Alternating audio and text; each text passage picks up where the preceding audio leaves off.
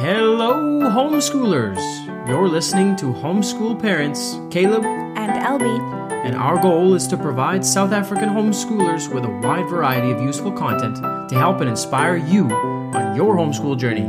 So thanks for joining us. You're listening to The Homeschool Hub.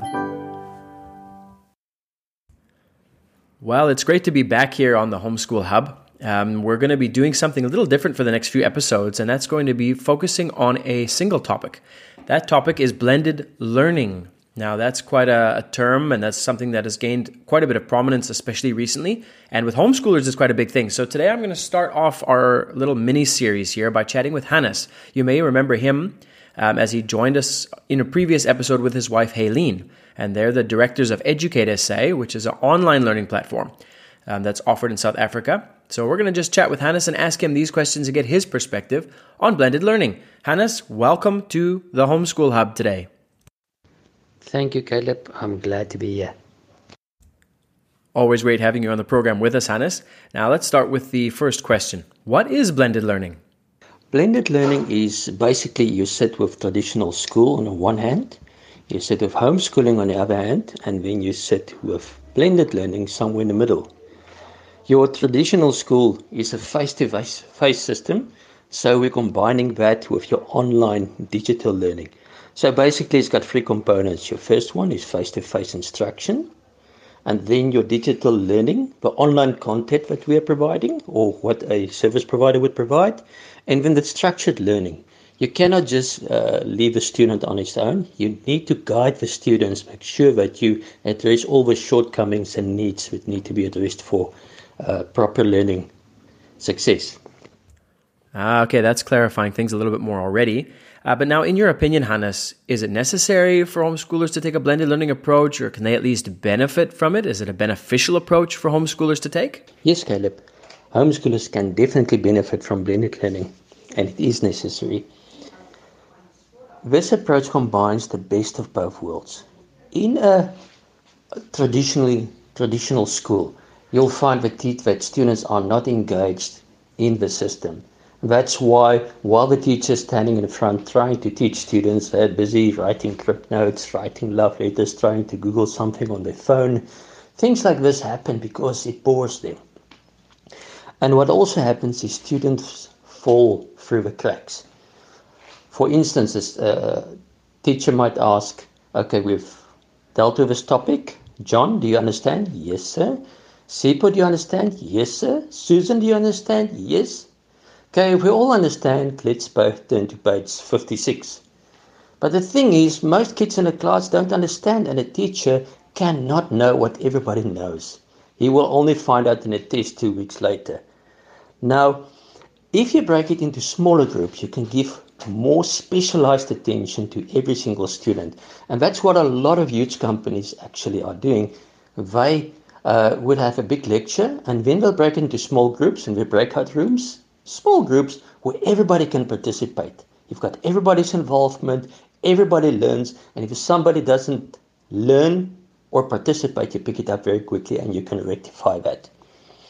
Now, that's your individual approach. And then, of course, with blended learning, you've got your tutor or your parent or your teacher who's still providing guidance to make sure that we address all the shortcomings of a student and make sure that the student understands exactly what the topic is about and study efficiently. Fantastic. So now we've run over some of the benefits of blended learning quickly, but I imagine there must be challenges also. And what are those challenges? Yes, there are challenges. The first one I'll say will be supervision. The problem with students is that when the teacher is not looking, they are doing some other things in the background, and especially if the teacher is not present. Even at home, a lot of parents would leave the kid alone, the student alone, and they would do all kinds of other things pretending to be studying. So that's a big thing. Your other thing is a lot of schools started during the COVID period to do a blended approach because they couldn't always have their kids at the school, and they sometimes had issues of capacity, legally allowed capacity. So the problem that happened there is they were not geared for this. So The students at home, some had access to data, some didn't. So some students progressed, some students didn't.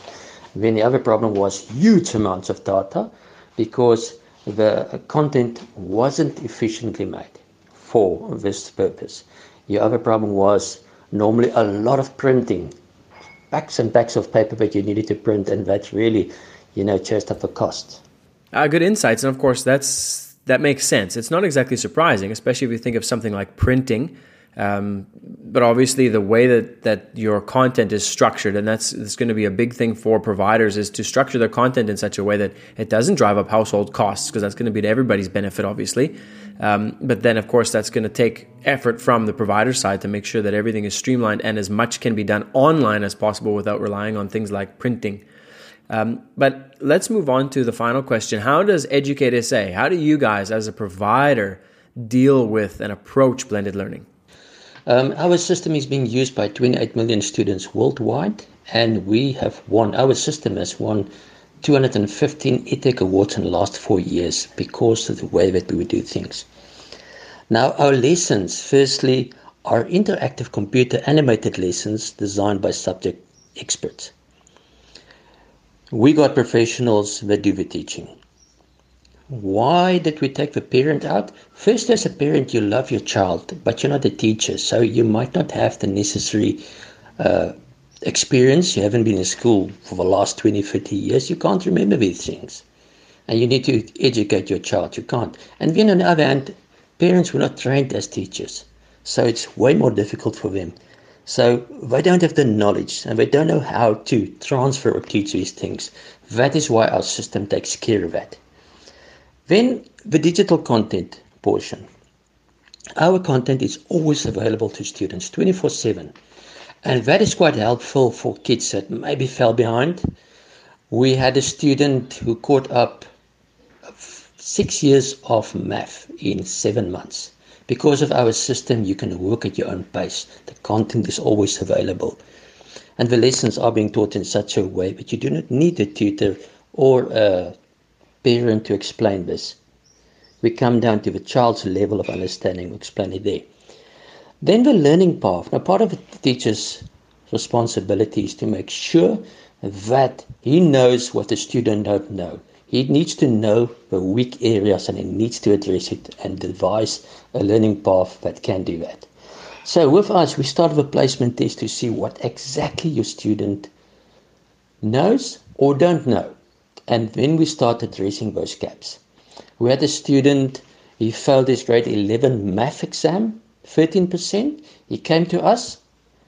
10 months later, he wrote his matric exam. He chose the GED matric option, and he had 86%. And it wasn't that, there was something wrong with him. It just learning gaps, a lot of learning gaps that nobody addressed. So we caught it, we fixed it, and it is a success story.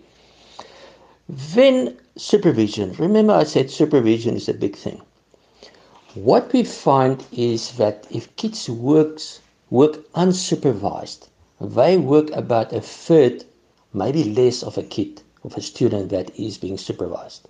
So what the parents must do in our system, they basically have to sign in every day and just see what is happening. And we've got all the tools there. We can show you how much time your students spent. We show you how much time of that was focus time, because a student sitting an hour in front of a computer doesn't mean that the student did actually work for an hour. So our system can pick up focus time. Oh, you're in front of a computer for an hour, but I only see 10% focus. What were you busy with? So we can pick that up. And then we can see learning velocity. We can see, are we on track? We can see lessons failed. So if a student keeps on failing all the lessons, we know that the student is not making study notes, which we teach as well, or the student is not focused. That means the student is doing something else in the background. So we can catch it and stop it. And then we do parent training, and we've got follow-up sessions with parents, as many as they'd like.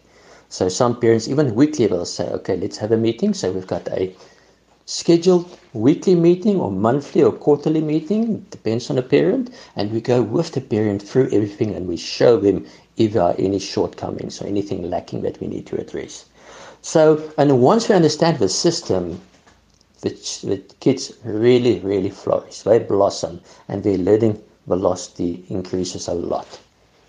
Hannes, thank you very much for your time today. As we conclude this first interview, it's been great, it's been insightful, and I know it's just a tip of the iceberg of your wealth of experience and knowledge on this subject, but I appreciate you sharing the little bit that you did with us in our short time that we had, and I wish you all the best going forward. Thank you, Caleb. It was nice being here. Thanks for having us. And yeah, we look forward to chatting with you again soon. Thanks so much for tuning into the Homeschool Hub. You can check out the Homeschool Hub's growing online platform by visiting www.thehomeschoolhub.co.za, as well as find all our other episodes right from the homepage. Want to contact us directly? You can email us anytime with questions, requests, and feedback at info@thehomeschoolhub.co.za. Last but not least, you can find us on Facebook by searching the Homeschool Hub South Africa. Just don't forget to like our page and share our content. And that's it for now. Until next time then.